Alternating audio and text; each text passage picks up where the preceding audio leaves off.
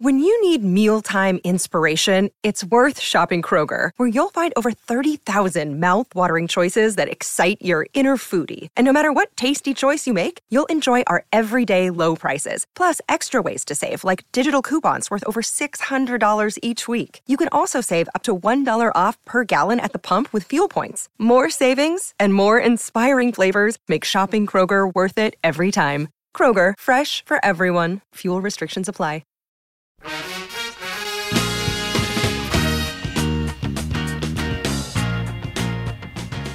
Welcome back, Tiger fans, to Rockin' Radio's football podcast. I'm Nate Edwards. That's Nathan Hurst. This is Before the Box Score.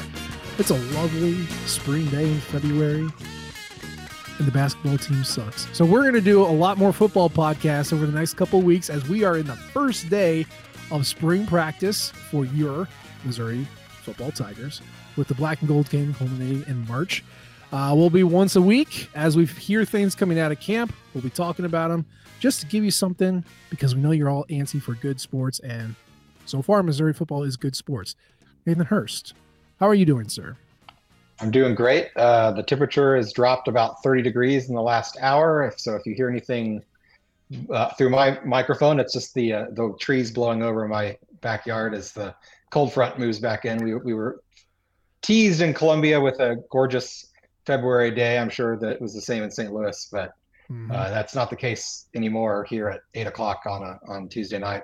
Yeah. And it's only going to get worse. So I apologize if my power goes out halfway through, because the trees are blowing out there right now. Yeah. Credit to Matt Michaels on Twitter. He found a weather guy who was talking about the largest temperature drop in history, when it was like 87 degrees on November 11th, 1911. And then it dropped down to freezing and 0 degrees in that same day, where it went 60 degrees down in like an hour. So, not as bad as that, but right up there. Welcome to Missouri. We got the weirdest weather patterns in the world. But not a bad day to have a first practice outside, though. I'd imagine that's where they were. I mean, I saw all the beat writers commenting on the lovely weather that they were experiencing. It's a good day to start it off. And of course, they did start it off. If you were on the socials, you saw plenty of pictures, plenty of videos. Brady Cook breaking the team, doing Tiger Jacks in the field, doing all their various exercises and drills that you do in spring, because that's all it really is. There's not a whole lot of football there. And of course, the speaking circuit kicked back up. Eli Drinkwitz spoke with the media, as did Kirby Moore, as did our new defensive coordinator, Corey Batum. We sat and listened to it all for you, because that's what we're here to do. And I am happy, sad to say that there's really not a whole lot to share, but there are a few nuggets that we pulled out that we're going to talk about today. Turn those 20 minutes of actual talk into hopefully an hour show for you to enjoy Missouri football. So let's get down to the big one. Obviously, we got a new defensive coordinator. We got a lot of new defensive imports through the transfer portal as well. Losing 5 of your top 8 defensive linemen isn't great. Losing your 2 starting linebackers, even though the backups are pretty good, you're not sure how that's going to look. Losing all those secondary to the NFL essentially is not great. And so the question is mostly revolving around defense. Those are the most questions around a team that people are picking to be a dark horse playoff candidate as we get into the 12-team playoff. So the big thing seemed to be, what is this defense going to be? Right? At the highest level, how are they going to be deployed? How are they going to be used? You and I spoke about this a month ago, how Corey Batum has used 3-man fronts before in his previous schemes. He has kept the 5 defensive backs, usually as a base defense, but how is he going to deploy that front? How is he going to deploy the linebackers?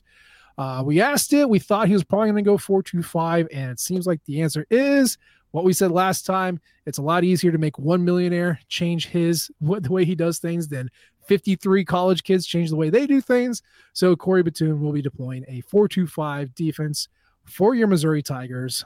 As they always say, the words might be a little different, and obviously how the rhythm of the game and how he calls plays is going to be different, but it sounds like Mizzou's sticking with the 4-2-5, which at this point might just be a Drinkwitz stable.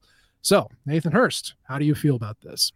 I mean, I think it makes all the sense in the world. It's what they've recruited to. They've recruited to a 4-2-5. They've got those positions filled. They've got the talent trained to that. The returning players are trained to that system.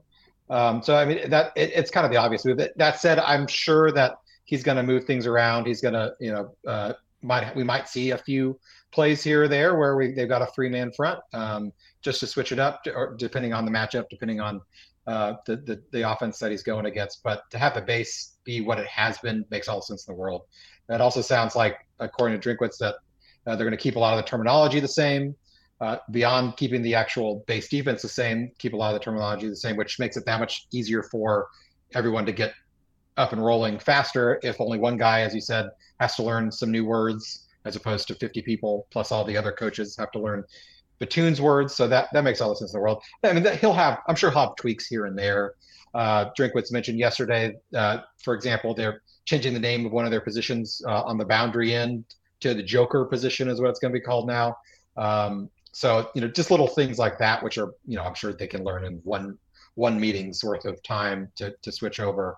But it makes sense. Batun's a smart guy. I'm sure he can switch a few words in his brain and call, but still call the plays that he wants to play or wants to call, just maybe using a different language.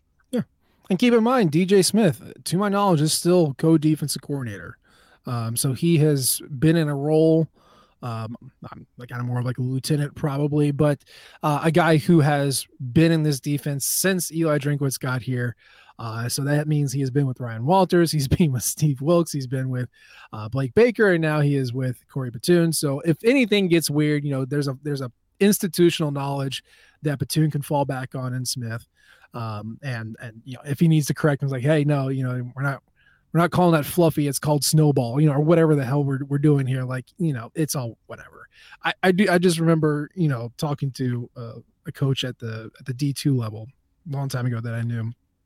And they said that they're installing plays, and like, it's so silly how some of these things get named. He was signaling in like this for a play, and they're like, it looks like you're picking your nose. And so they call it booger. So the package was called booger. And whenever he would do this, all right, we're running booger. And like that would, these guys are football players. Okay. This is not like rocket surgery, and they're not coming up with, codes that the Nazis can't break. It's very silly, very easy stuff, because again, you have limited practices and you're 18, 19, 20 years old.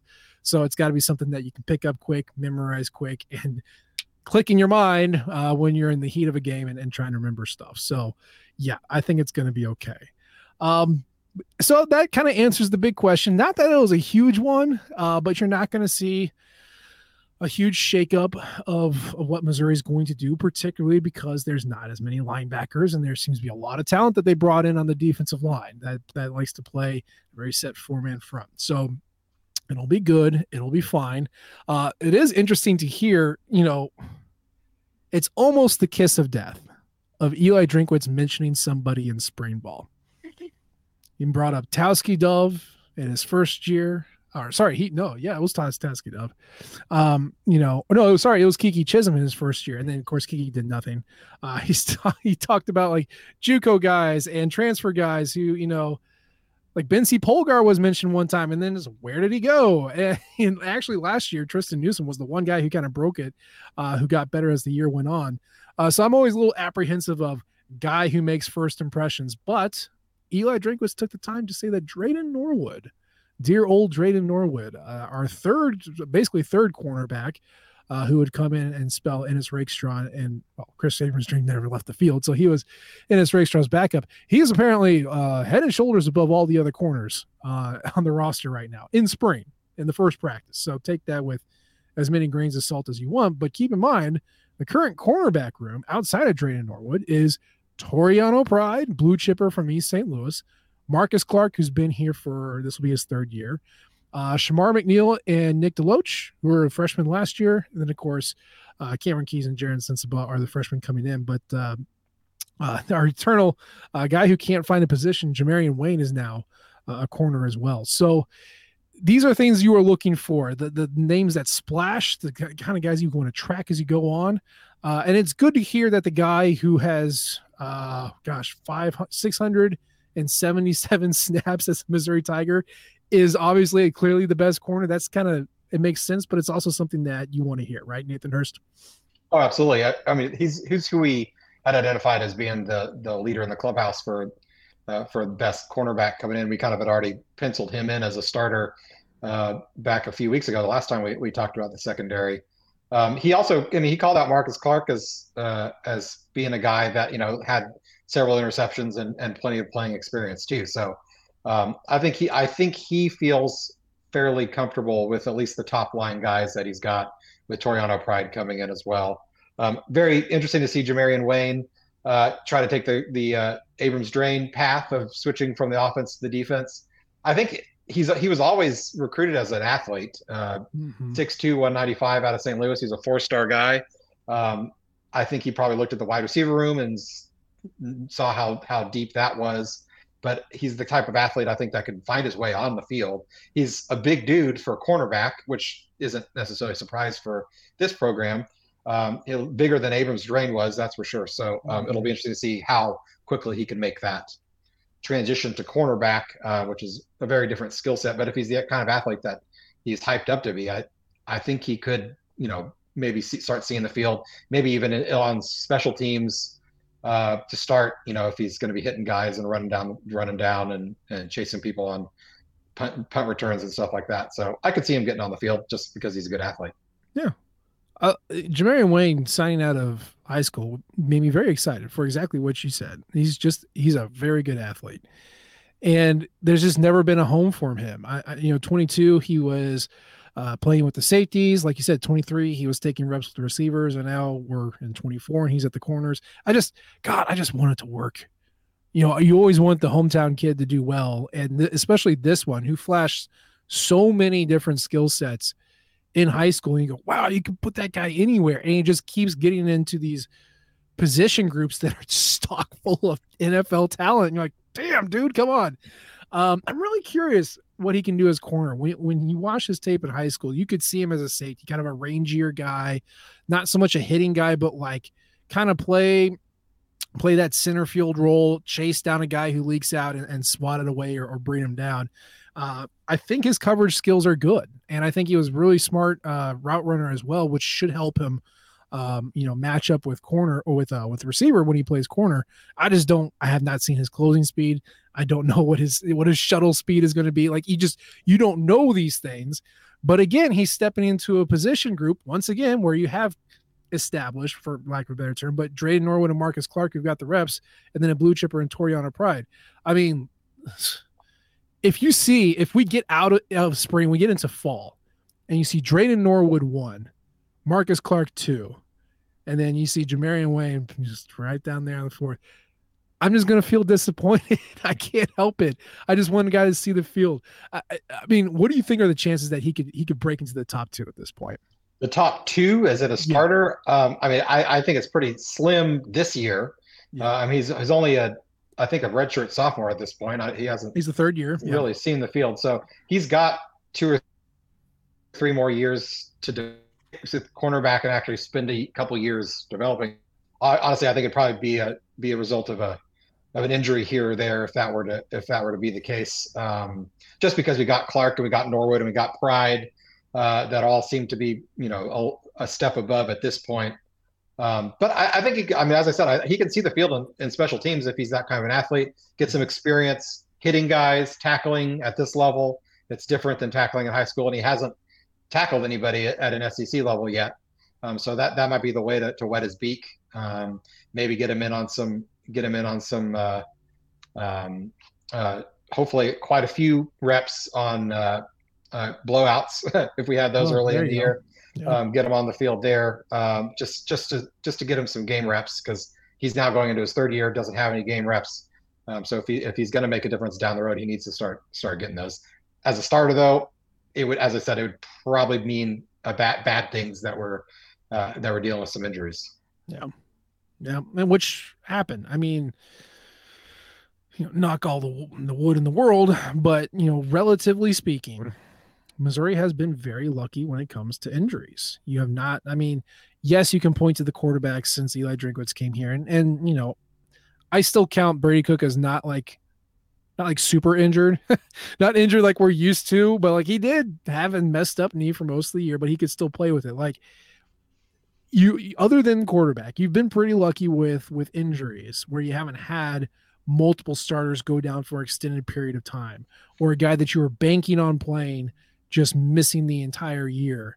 I mean, you could probably point to a Chad Bailey, or maybe you point to, a couple of losses like Bency Polgar was kind of out of nowhere, but like injury wise, we've been very lucky for the past couple of years. And at some point that is going to turn. It happened to Gary Pinkel. It certainly happened to all the programs in the country, and it's going to happen to us at some point. So it's out there, and you never know when the injury bug is going to bite hard, but you have to be prepared. So we'll see how that goes.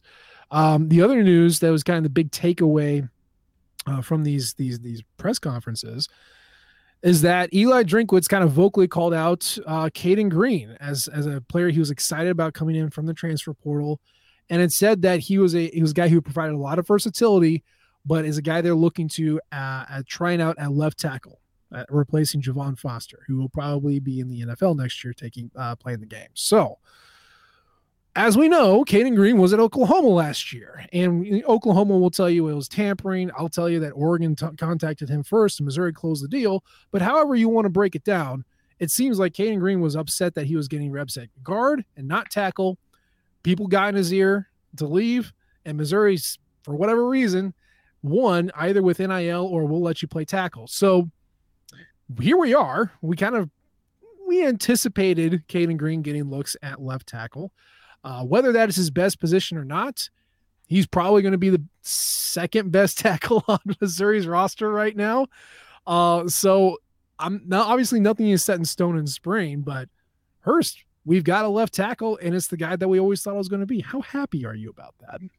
I mean, I'm cautiously optimistic. I think stepping in, he's got the most talent, probably the highest pedigree of anyone that's on the offensive line. Mimbu has really grown into himself, and he was had some pretty good pedigree coming out of high school too. But he's really entrenched himself on the right tackle side. So if Green could just match his production on the left side, I think we're going to be in really good shape.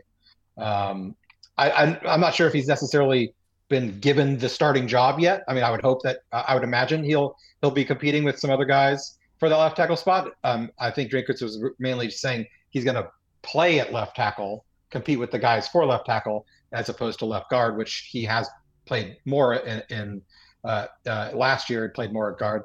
I mean, I think the great thing is the worst case scenario, if he doesn't win the job at left tackle, I can guarantee he's going to win the job at left guard. That because he's going to be a starter on this offensive line somewhere. I think giving him the opportunity to win the spot that he wants to win, which sounds like that's what he really wants to, and who can blame him? That the left tackles are the guys that make the most money of anybody on the offensive line at the next level. So give him every opportunity in the world to win that job. If he does, that's awesome, because that means he's the best guy for the job. If not, he can just bump over to the left guard spot and still make a solid line, because that also means whoever beat him out for left tackle is pretty good too. Absolutely. Offensive line coaches will talk about this all the time. You got to put your best five out there. And if that means somebody plays out of position, then so be it. You got to put your best five combo out there. And that's not just skill, right? It's not just, oh, this is the most athletic guy, or, here's literally our best offensive lineman. That's obviously usually that. But think back to 2013, that weirdo offensive line that featured a walk-on that was playing 80 pounds over his actual weight at the SEC level. Is because they worked really well together. It was a solid unit. Now, they also had 4 guys who ended up in the NFL and are still in the NFL to my knowledge. But that was part of it. But they also just played really well together as a unit. And that's what you really need first and foremost. Now, if that unit also has NFL level talent on it, better, awesome. Let's do that too. But they got to be able to play together well. They have to be able to know how each other work. So, if you're looking at this from a replacement level standpoint, your center is probably going to stay the same, Connor Tollison. He of the errant snap, but he is your pretty good center. Other than that, then you got Cameron Johnson, who is coming back for his 6th year. He did very well last year. Also, he of the random false start, but it's okay because it didn't kill us too hard. Armand Mimbu, as we talked about, is probably going to be your starting right tackle. That dude is also very versatile. Could probably play guard if you needed to, but he was an excellent tackle. So it's all on your left side. You're placing 2 sixth-year players, one of which will definitely be in the NFL next year. So let's look at the options. We talked about left tackle first. Eli Drinkowitz mentioned Cayden Green's probably going to get every chance in the world to win left tackle. Perfect. What's behind him? Let's refresh our offensive line flashcards here. You got Javen Richardson, who is a JUCO product coming in this year, 6'7", 305. Did not really play a ton at Hutchinson Community College, but he's a big body. Right after that, you have Mitchell Walters, who is in his 5th year, if I remember correctly, out of Melville High School in St. Louis. That is a dude who is mostly played guard, but he is also 6'8", 327. And you usually put your tall guys out on the outside, but he's really got a guard skill. So I don't know if that's going to be your guy.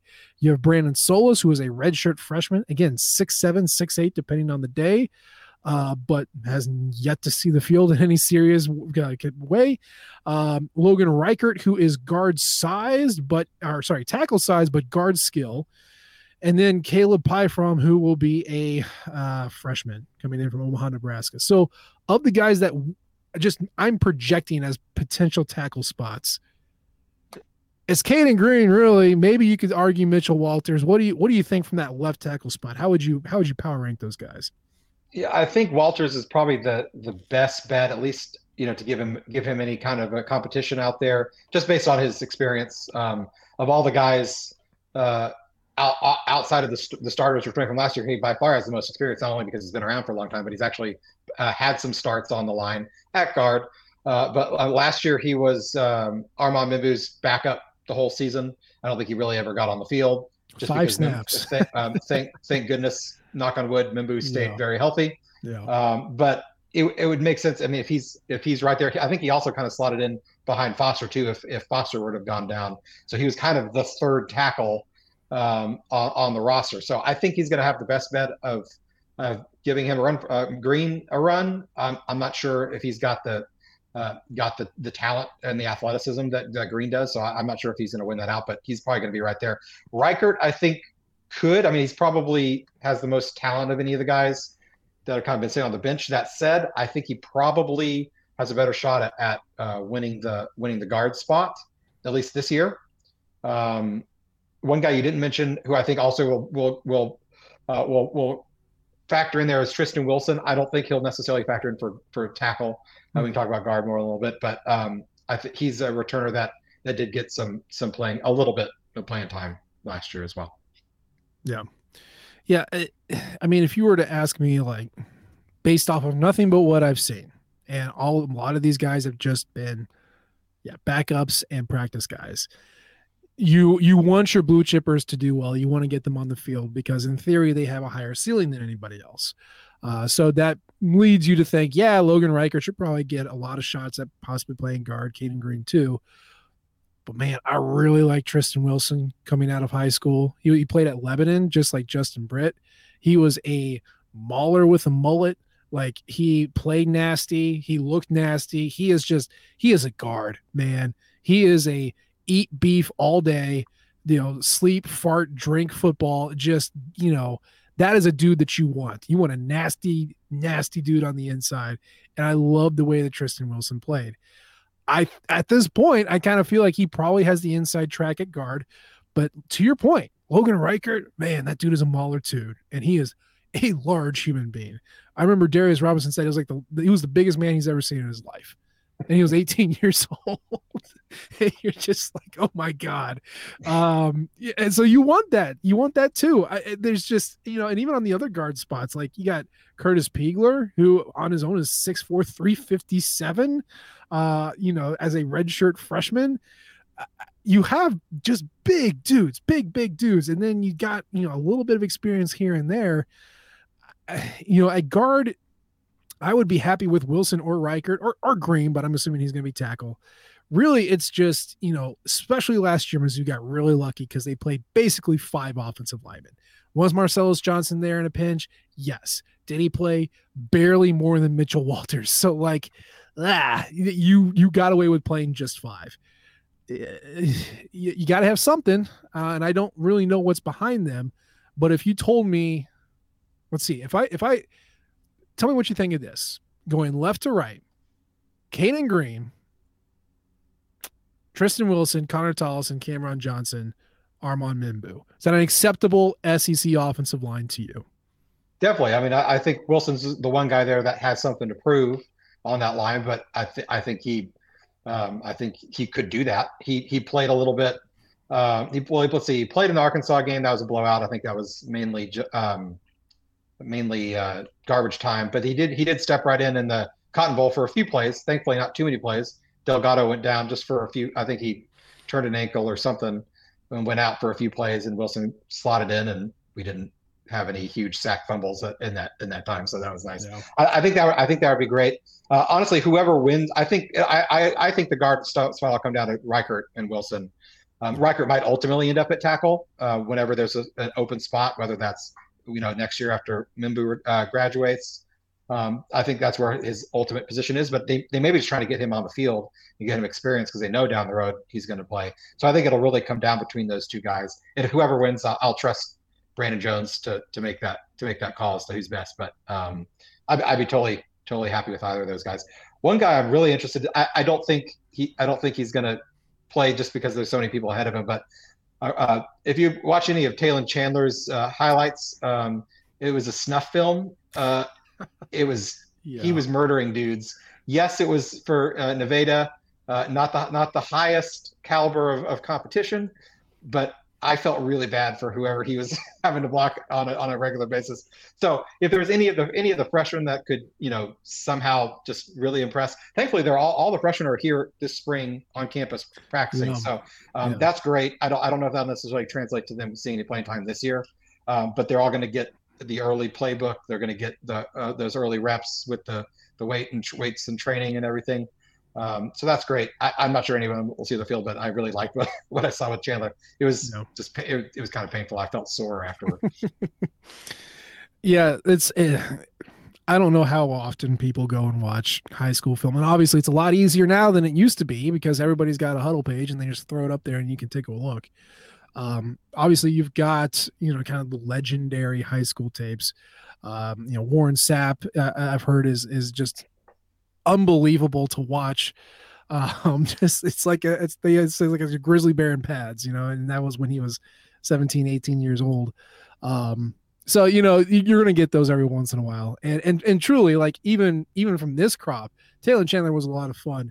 The one that just made me like literally chuckle out loud was Courtney Crutchfield.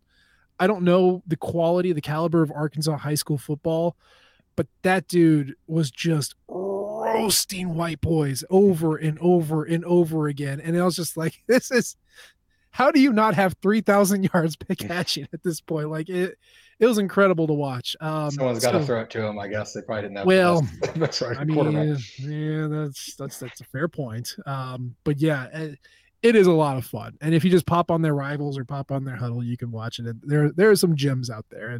And certainly Taylor Chandler, a guy who started, if I remember correctly, like kind of at the beginning of like the summer before his senior year, he was like a 5.5 kind of middling 3-star and worked his way almost damn near 4-star. Like Deion Sanders wanted him, and Deion just sees stars in his eyes and wants talent at any cost. And of course, Missouri was able to flip him away from Colorado and bring him in, so that was pretty cool. So yeah, that's a fun one. And yeah, I don't know. Like they also have Ryan Jost was a tight end for a long time, and then he got really big, hit a growth spurt, and became an offensive lineman. If he keeps his athleticism with his size, that's a really interesting play. I don't know how that's going to work out on the offensive line. And of course, Brandon Solis is super tall. And like it's an interesting group. There's a lot of like, obviously you have your clear cut talent and starters, and then there's just a lot of projects underneath that. Well, I mean, this just came to mind. Does Missouri need to get another offensive lineman from the portal when it opens back up in May? I mean, offensive line is one of those positions where you're always going to be looking for another guy, if for no other reason, just to have depth, because you're just one one running back getting rolled up on the back of the leg of a guy, and you're all of a sudden screwed and out of one of the key core members of your team. It's just like that. So you're always looking for more guys. I think it's kind of going to be dependent on who's available and if it's somebody worth making the push for. I feel like we'll have a pretty solid starting five. And as you mentioned, all the other guys are kind of developmental pieces, which is what you want to have. You want to have guys that are in the system developing so that when they're juniors, when they're seniors, they're ready to go and just kind of keep that pipeline going. But I'm not really sure if we have a great second line of defense. We got the five. We'll have 5, maybe 6 guys that I think would be worthy of competing well in the SEC. But once you get below those 6, if God forbid there are a couple injuries, you've got like a Javen Richardson who hasn't played a lot. He's kind of a depth piece. He had a really nice offer list out of JUCO. A lot of SEC teams were, Arkansas, Auburn, Ole Miss were offered him. So they see something in him. I think he's another big dude. He's 6'7", but I'm not sure if he's a guy you're really comfortable throwing in there at left to right tackle if you don't have to. So if someone's available, sure. I mean, we know we've already talked about quarterback's going to be the number one transfer target. If they get no one else besides another quarterback, I think we'll be happy. But you're never going to turn down an offensive lineman that wants to come in. Yeah. And look, SEC starting caliber offensive linemen do not go in the portal. You hold on to those guys. So even if there is one that you're interested in, yeah, it's not great. And like, you cannot build an offensive line from the portal. I think Colorado taught us that you can supplement, you can, add depth or, get a spot start, like a replacement level starter, but you can't build an offensive or defensive line out of the portal. That's one of the reasons why Colorado stunk it up last year. So, luckily Missouri doesn't need to do that. But I think personally for me, I would feel a lot better if you had even, like a G5 guy who had 3 years of starting experience, just slot him in. Kind of like Marcellus Johnson last year, right? 4-year starter at Eastern Michigan, brought him in, like, oh, okay, something weird happens. At least we got a starter who's like, he's established and knows what he's doing. He's old. He's got his routine. You can trust, that sort of thing. So I'm with you on that. Find somebody that you like, that you think that can, maybe isn't like 100% ready, but it's got the experience just to give you something. So I would be on board with that as well. And that's really what made Cayden Green such a diamond in the rough find. I mean, you don't see 5-star offensive linemen who are starting their freshman year for a Power 5 team, a blue blood Power 5 team like Oklahoma, leave. They don't let them leave. They'll give them, they'll throw all sorts of money at them. So to keep them, especially these days in NIL. So that just doesn't happen. So to get a guy like that is such a boon. I mean, I really don't want to know what we'd be thinking about our offensive line if we didn't get a guy like that. It'd be a different story. We'd be a little more nervous about what that left side is going to look like. Mm-hmm. Yeah, very lucky that he entered, and then lucky that he entered, and then just lucky that we got him. He got on the open market, and he could have gone anywhere, and he went to Missouri. So that's cool. And thank you, Dan Lanning, Missouri product, for getting in his ear and saying you should go somewhere else. Like, really appreciate all that legwork that you did for us, man. Like, MIZ forever. Love you, buddy. Man, I think that's it. Like, I know it's 30 minutes, but like, there's just really not a whole lot that we're going to learn in spring ball. You're going to see the team play at some point. You're going to get little tidbits here and there. Obviously, Drinkwitz is going to stand in front of the mic and drop names like he usually does, and we'll overreact to it because, again, basketball sucks, and it's spring. We got to focus on something. So, focus on gymnastics or focus on softball. Softball's good. Nathan, you're a baseball guy. How's baseball doing right now? Well, they just lost to SEMO tonight, 8-3. So, we're not going to talk about baseball anymore on here. Okay. Softball and gymnastics. Softball's strong. They're strong. And isn't hockey like in the playoff? What do they call it? The Frozen Four, whatever it's called. No, I mean, Mizzou just got a club team, so Frozen Four is the NCAA level. So, gotcha. I mean, if we were to ever get an NCAA team, they might be good. But if we're going to spend money on programs, I might as well spend it on the ones we already have. That's why. Yeah. Look, man. It's a sports team that is frisky online and seems to be pretty good and beats the hell out of Kansas. They beat Kansas every year, so It's like, yeah, they could.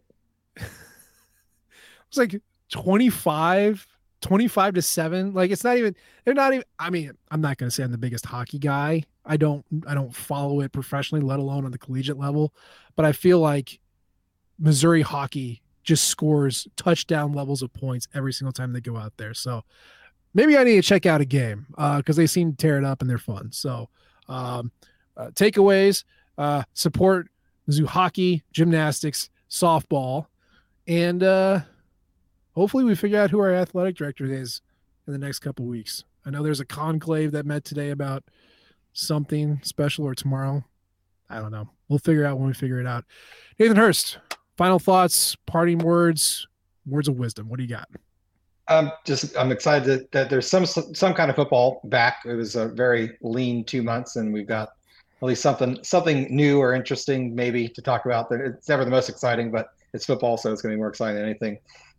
Listening to Drinkwitz's presser on Monday, it seemed like the big message he was pushing towards the team was last year is gone. We can't be complacent. We can't sit on what we accomplished last year. We have to move forward. This is a new year, and that starts here in the spring. He did mention, which I thought was really interesting, that he felt now, looking back on it, the defense from last year really did kind of fall into a complacency. They had such a great 2022. He felt that they may not have taken the spring practices super seriously, which may have contributed to the little bit of a slow start that they had in the fall. So hopefully he can take that message, deliver that to the team, get them to buy in. And in this case, I feel like the defense is going to be pretty focused this year with the new coach having to learn some new ropes. Maybe he has to take that message to the offensive side of the ball, make sure those guys are focused and not sitting back and thinking that it's just going to come easy to them this next year. No. Nick Saban was at his happiest when he had something to coach. And I think a lot of football coaches, they want something bad to go wrong so they can coach it up. So that's a good place to be at. And that's a good place for us to be at, because that's the show for today. As always, we appreciate the downloads and the subscriptions. You can leave a comment or rate us. We love all types of feedback from you all. You can follow us on Twitter. I'm at Nate G. Edwards. He's at Burst to Hearst. And of course, you can follow the Rock M flagship at Rock M Nation and our podcasting outlet at Rock M Radio. We appreciate you tuning in this time. We'll try to do better next time. And until then, MIZ. COU. Thank you, everyone, for tuning in to Rock M Radio, a proud partner of Fans First Sports Network. If you enjoyed this episode and would like to see more just like it beamed directly into your personal device, just click the subscribe button below. Beep. And you can find this podcast through the Apple Podcast app or for iPhone, or the Google Podcast app for Android, or whatever app you use to listen to your podcast. We are also available on Spotify. Just search for Rock M Radio.